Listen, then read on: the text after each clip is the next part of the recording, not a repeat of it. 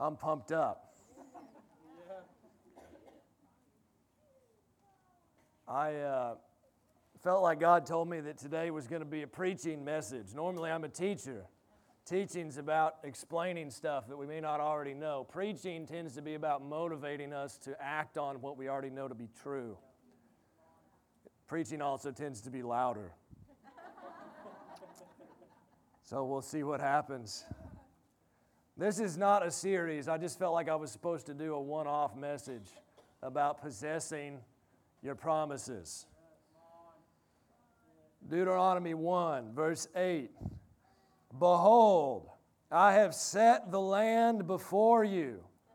Go in and possess the land which the Lord sware unto your fathers, Abraham, Isaac, and Jacob, to give unto them and their seed after them. I believe this is a prophetic word for us as individuals and as a church. Now, certainly this was Moses talking to the nation of Israel, but how many of you know that each of us have a promised land? What's that mean? It's the land, or it's the promises of God. We all have promises that God has given us. You've got promises in the Bible for your health, for your well-being, for relational health. There's promises that my kids will grow up to serve the Lord. There's promises that my finances are going to be taken care of, that God is with me, that His presence is always going to be with me. There's promises that I can see the world change and see impossibility bow to the name of Jesus. And what God says is, go in and take possession of your promised land. And this is how God works. He declares you to be the owner of something, but then we have to go in and take possession of it. It's very much like somebody in your family goes on to be with the Lord and they leave you an inheritance, and the will says, this thing is now your legal possession. But you still have to go down to the bank and take ownership. And sometimes there are hurdles between you and receiving that inheritance. Well, let's look at Numbers 13. This is the question that people always have, right? Is there are all these great promises, but it seems like there's all kinds of problems in my life, and maybe not all of the promises seem to be coming to pass. Everybody say, yet. Yet, Y-E-T. All right, now, look at Numbers 13. The nation of Israel faced this same problem. They were about to go into the promised land, and they sent some spies out. They sent 12 spies out to go and see what kind of land God had provided. Let's read about it. Verse 25. And they returned from searching the land after 40 days. And they went and came to Moses and Aaron and to all the congregation of the children of Israel unto the wilderness of Paran, to Kadesh, and brought back word unto them and to all the congregation, and showed them the fruit of the land. If you know the story, they actually carried grapes. The grapes were so big they had to have two guys carry them on a stick. It was a good land. Everybody say, the promises of God are good. God wants good things for me. That's what John 10:10 says. It says, the thief, the devil, has come to steal, kill, and destroy, but Jesus has come that we might have life, and that more abundantly. So the land is a good land. And they told him, we came into the land where you sent us, and surely it flows with milk and honey, and this is the fruit of it. Well, this is when you come to church and the pastor says, oh, God loves you. God's got good things for you. And you start to get excited and you think, yeah, it's great, right? It's great being a Christian. And it is. I'd sure rather be a Christian than be confused about whether or not God loves me and is for me. But it's not all sunshine and rainbows. Why not? Verse 28. Nevertheless, the people be strong that dwell in the land, and the cities are walled and very great, and moreover we saw the children of Anak there. talking about giants. So he says, God has promised us this stuff. He's promised us this land. He says, this is already your possession, and yet there are squatters there. There are people that are illegally in possession of what God has already declared to be mine. Now, in the New Testament, we're not at war with people. People are not my problem. The nation of Israel, they actually had to go to war with other people, right? But Ephesians 6 says we don't wrestle with flesh and blood. What do we wrestle with? Principalities and powers and things. That means there's demonic forces that are trying to keep me out of the thing that God has promised me. We all have a destiny, but there are giants that are trying to keep me from accomplishing it. Is this true? And this is the battle that we're born into. God speaks. Every child that's born has a prophetic destiny. They have gifts and talents and abilities. They have a good plan for their life, a purpose for their life, and yet there are resistances, hindrances to these things. And what the Lord is saying to us is, look, you need to rise up and go in there and kill whatever giants are there and take possession of what God has already declared to be yours. So what I want to do today is try to motivate us. This is stuff probably we all already have some clarity on, but I want to motivate us, and I want to give us a strategy to help us go in and do this. So look, all the notes are written. So I need you to engage with me. This is a preaching message, not a teaching message. Okay? So, how do we now look. In the land there's these giants, right? What are the giants? Well, they got different names. There's stuff like disappointment, offense, hurt, rejection, shame. All kinds of things like that. But if you boil them all down, they find expression in this one word, fear. What's trying to keep you out of your promised land? Fundamentally, it's fear. It's false evidence appearing real. It's the devil lying to you about what will happen if you go in there and try to fight these giants. And that's what these Israelites figured out. Let's read the rest of it. Look at verse 30. Caleb stilled the people before Moses and said, "Let us go up at once and possess it, for we are well able to overcome it." I love Caleb's attitude. But that's not the attitude that most people had. Here's the attitude most people had. But the men that went up with him said, "We are not able to go up against the people, for they are stronger than we."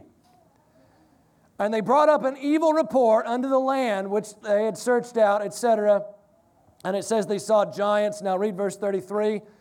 "And there we saw the giants, the sons of Anak, which came of the giants, and we were in our own sight as grasshoppers." Catch this. "And so were we in theirs." That's the opposite of what you would think. You might think they treated us like small people, and so we felt small. It's not what it says. It says, we were in our own sight as grasshoppers, and that affected their perception of us. Listen, how you see yourself has everything to do with how other people view you.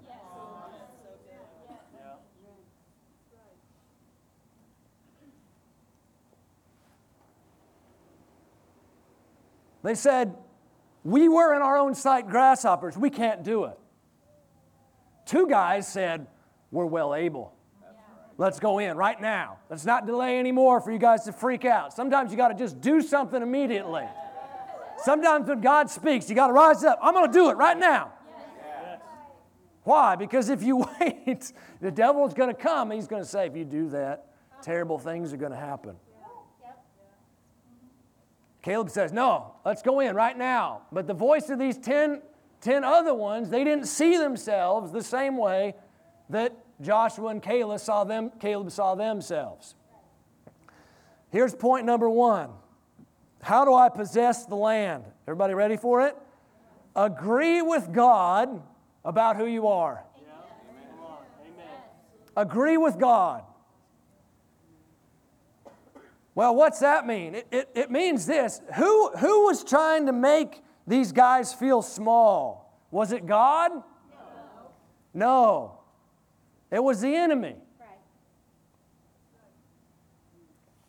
And yet, I'm not mad at anybody, but I spent a lot of time in church thinking that the way for me to possess victory was to feel small and to loathe myself.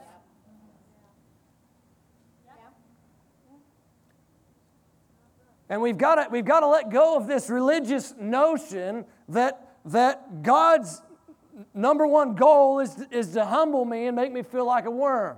There is no scripture that says God's going to humble you. There's not one.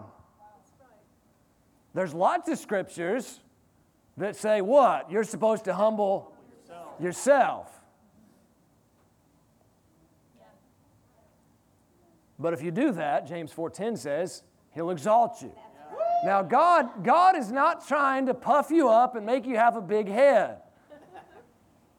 But He's trying to get you to agree with the fact that you've been born again and changed and you've been recreated in righteousness and true holiness. That's what Ephesians 4:24 says. Let me show you how crazy this is. Look at John 17. How does God want you to view yourself? John 17, verse 22. This is Jesus praying, and He's speaking to the Father, and He says, "The glory which you gave me, I have given them." Who's the them? Me. You. "That we may be one, even as we are one," that they may be one. Okay, what's this mean? What's glory? I don't know. It's really complicated. A great theologian named Hans Urs von Balthasar, he wrote like a 7-volume, it's like this big, about glory. And at the end he said, but I don't know what it is. Why? Because it's God. And God's ineffable. He's beyond words. He's beyond explanation. However, one of the things that it means, the Greek word for glory is doxa, D-O-X-A, and it means the honor or esteem that is conferred when somebody has a good opinion of you. How many of you are excited about the Chiefs season? So, me, I'm excited. Go Patrick Mahomes. You know, when he threw that touchdown, 80 yards or whatever, everybody clapped, right? Yeah. And everybody had a good opinion of Patrick Mahomes in that moment. Patrick Mahomes was receiving glory, the honor and esteem that comes from people having a good opinion of him. Yeah. Hang with me. Jesus says that the Father has given him glory. What's that mean? God has an exceedingly great, exceptionally beyond reckoning, good opinion about who Jesus is and what He's capable of. How many of you believe that? God thinks the world of Jesus. How many of you believe that? Okay. He says, the glory, the good opinion that the Father gave me, I'm going to give it to you guys.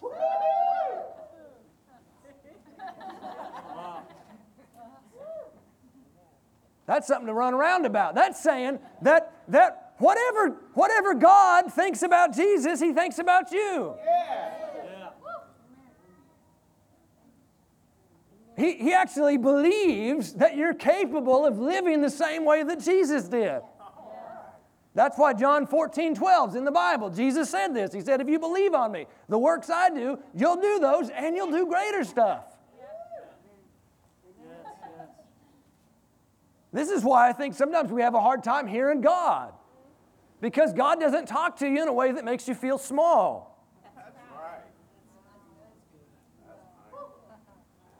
That's what you're expecting. You're going to have a hard time hearing the voice of the Father.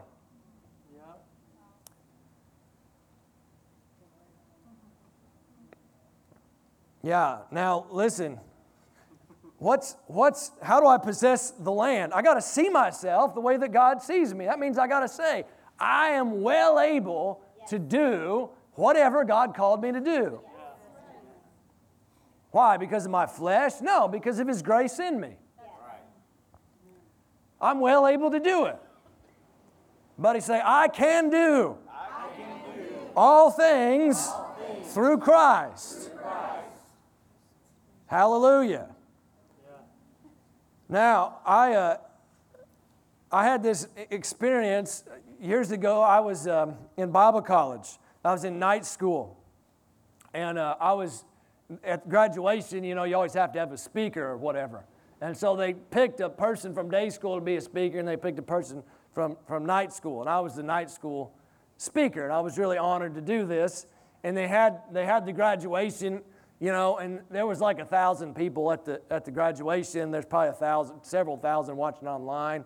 And so it was like the biggest number of people I've ever talked to.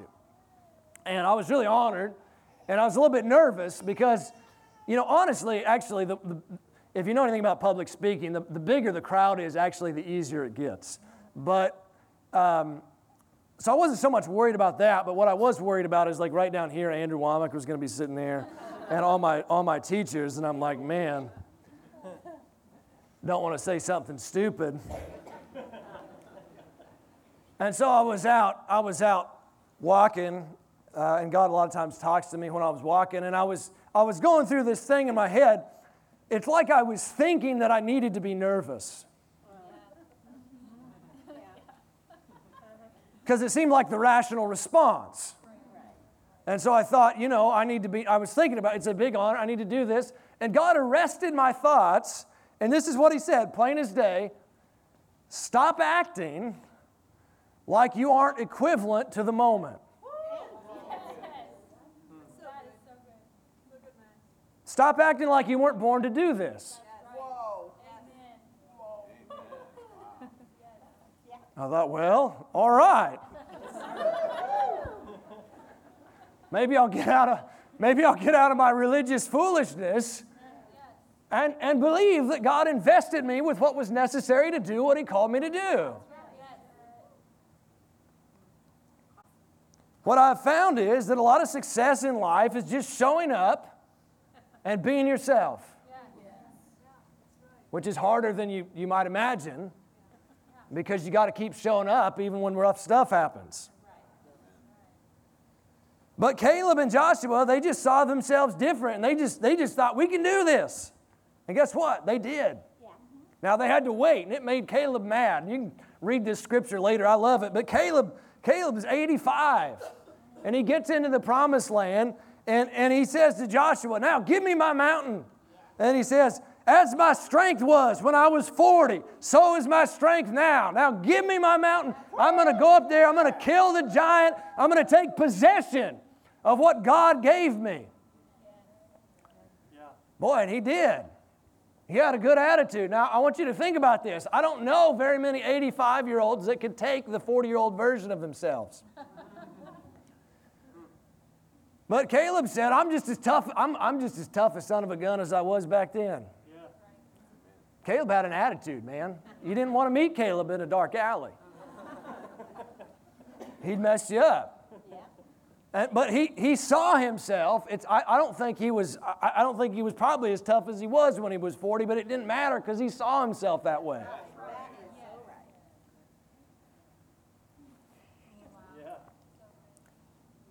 Turn over to Nehemiah. Nehemiah is a great book. Nehemiah also had a major attitude of faith. If you know about Nehemiah, it's a post-exilic book. So the nation of Israel is sent captive into Babylon, and then Cyrus releases them, and they go back to rebuild Jerusalem, and they rebuild the temple, and then Nehemiah comes and he's going to rebuild this wall around Jerusalem. It's his destiny to build this wall.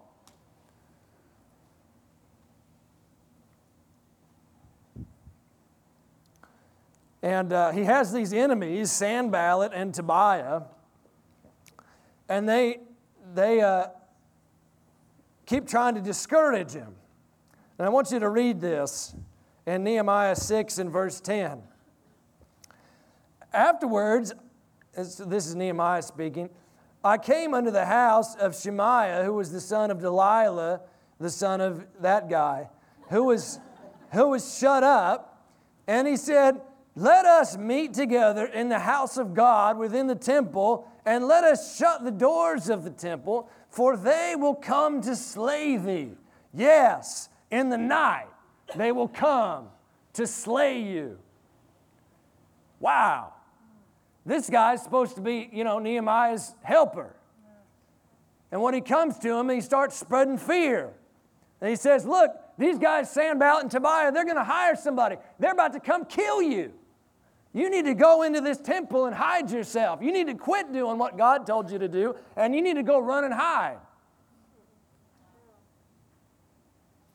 Well, let's read Nehemiah's response. And I said, should such a man as I flee? And who is there that, being as I am, would go into the temple to save his life? I will not go in. I need a better amen.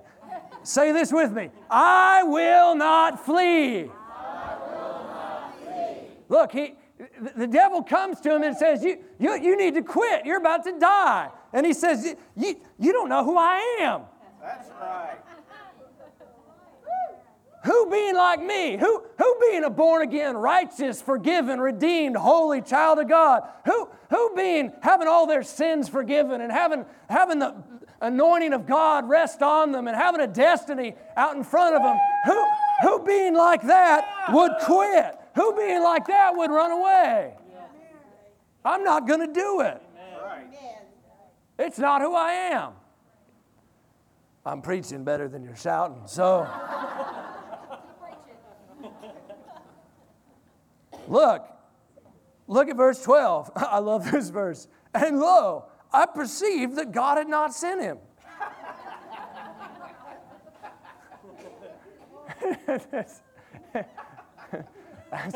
That's awesome.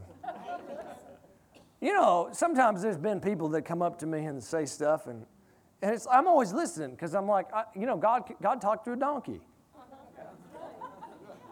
So I want to hear the voice of God, And sometimes people will say stuff, and it's like so discouraging.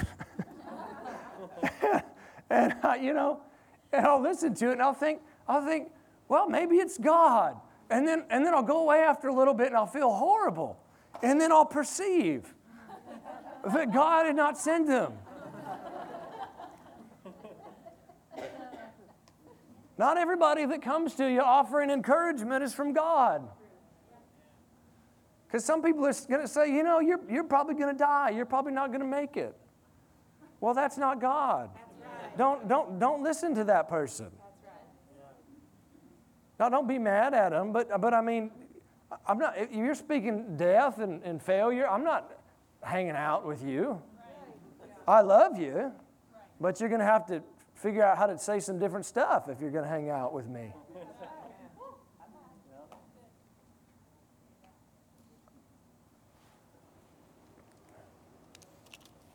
Hallelujah. Do you know what kind of people like to say, I'm going to kill you? You know what kind of people like to say stuff like that? People that aren't going to kill anybody. Yeah. I'm serious. You ever been around an actually dangerous person, like a military person? That like a special forces person? They don't go around saying, I'm going to kill you. You know why? Because they don't need to.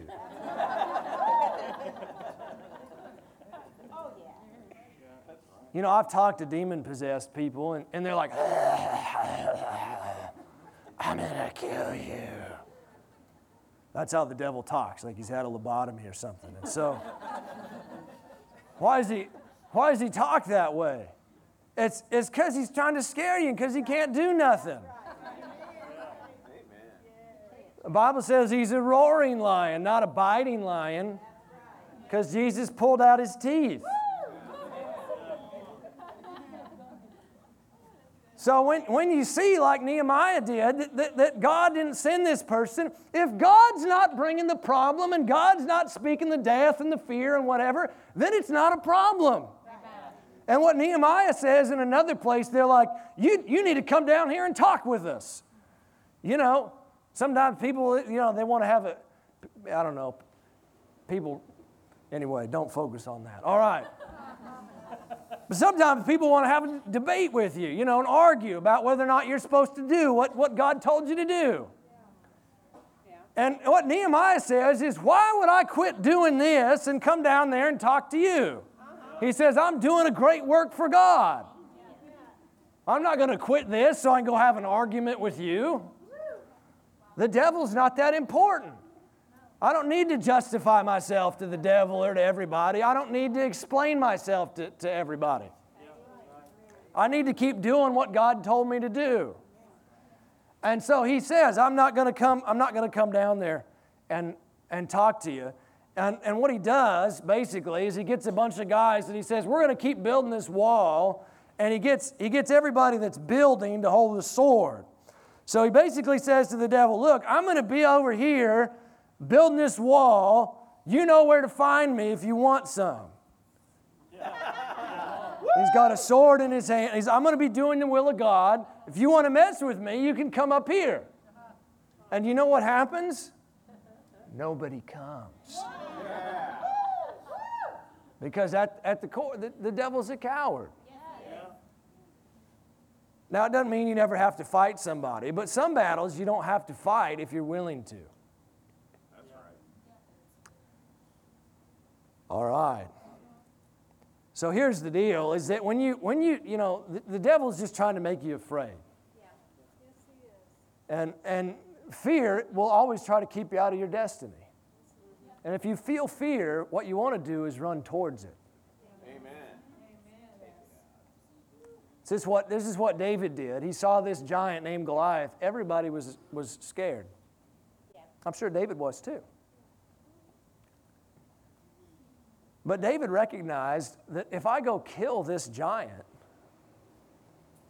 my destiny is on the other side of that. Yeah. Amen. Woo! Became the king's son-in-law.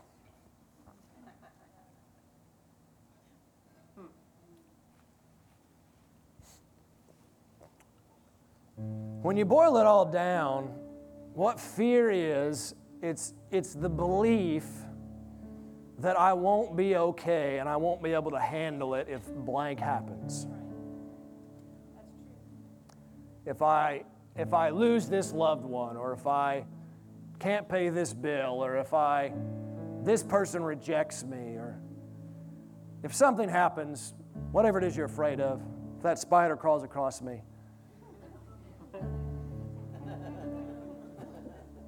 whatever it is, I won't be able to handle it. I won't be okay. That's what fear is. I want you to read this last scripture with me in Philippians 4.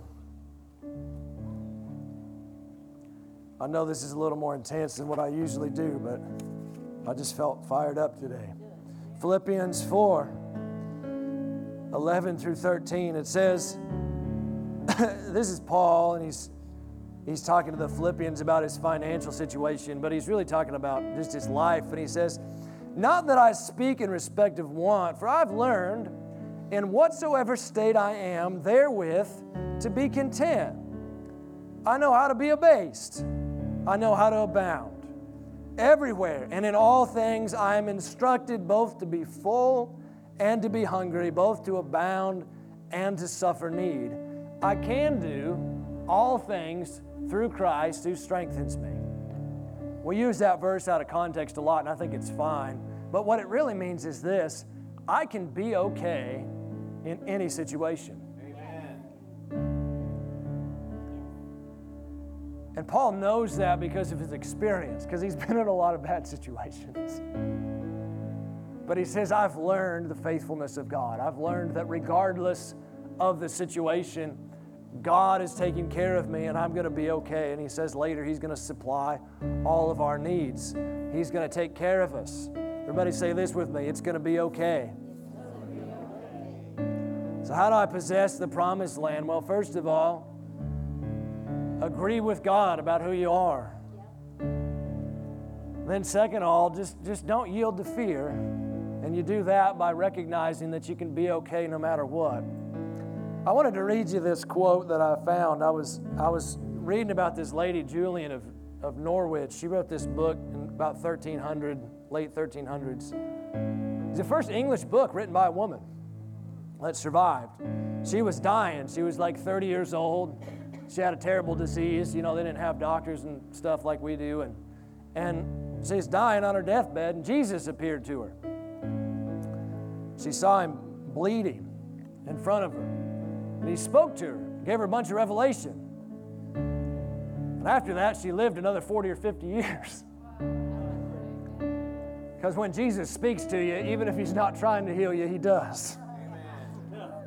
Because every word he speaks is life, and we live by every word that proceeds out of his mouth. But anyway, I found this quote, and I just thought it was so phenomenal, and I wanted to read it to you. It says, "There is a deed which the Blessed Trinity will do in the last day, as to my sight. And when this deed shall be and how it shall be done is unknown of all the creatures that are beneath Christ, and shall be till when it is done." So God's going to do something. We don't know when, we don't know how, until it's going to happen. But we do know this. This is the cause that he wants us to know about this deed. It's so that we would have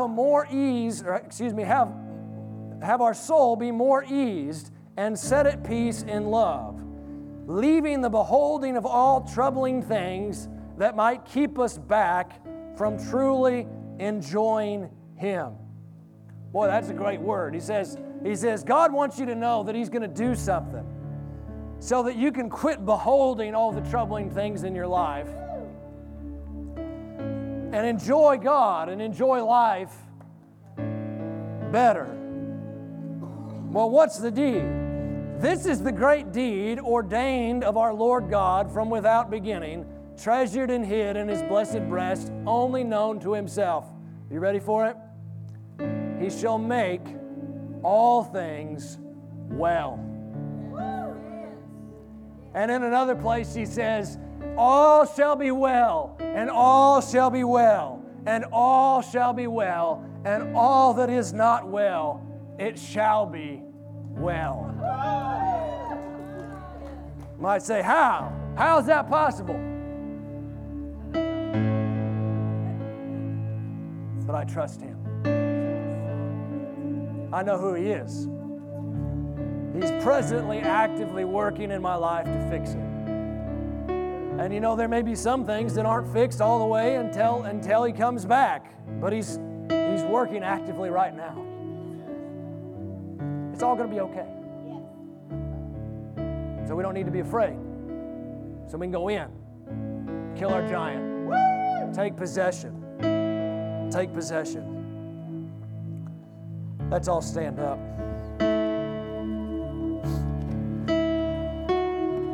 My prayer team could come down here. I don't know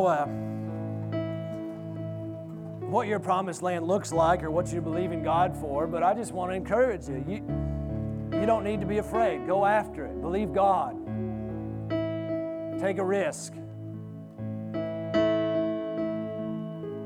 When we were praying about coming here to do this and stuff, it was scary. And actually, even well before this, I had to quit teaching and go to Bible college all day. And I remember telling my dentist, the dentist was like, "What do you do?" And I was like, "Well, I quit teaching so I could work at this phone center." She looked at me like I was crazy. I did this so I could go pray with people, and I just, there's just fear.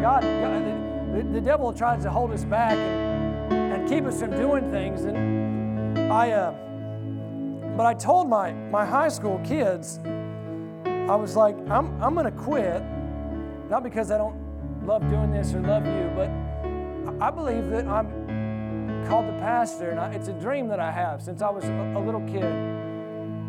And I said, I don't know whether it's going to work out. I don't know.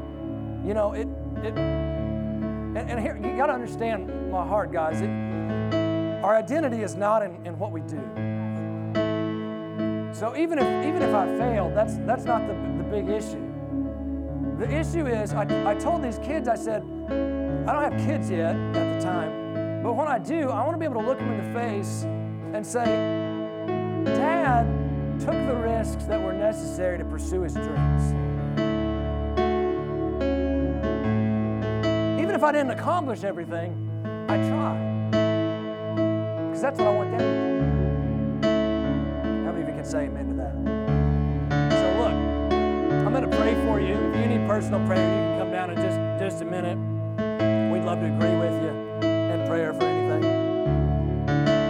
But I'm going to pray for everybody, and then we'll dismiss service. Father, we just thank you for your extravagant goodness. We thank you that you love us, that you have a promised land waiting for us. And whatever it is, I just release boldness over your people to go out and do it, to take the risks that are necessary, to take possession of the land and not let the voice of fear keep them back, to recognize who they are, go after all that you have for them. And we thank you for that, and we receive it in Jesus' name. Amen. Amen. We love you. Have a great week.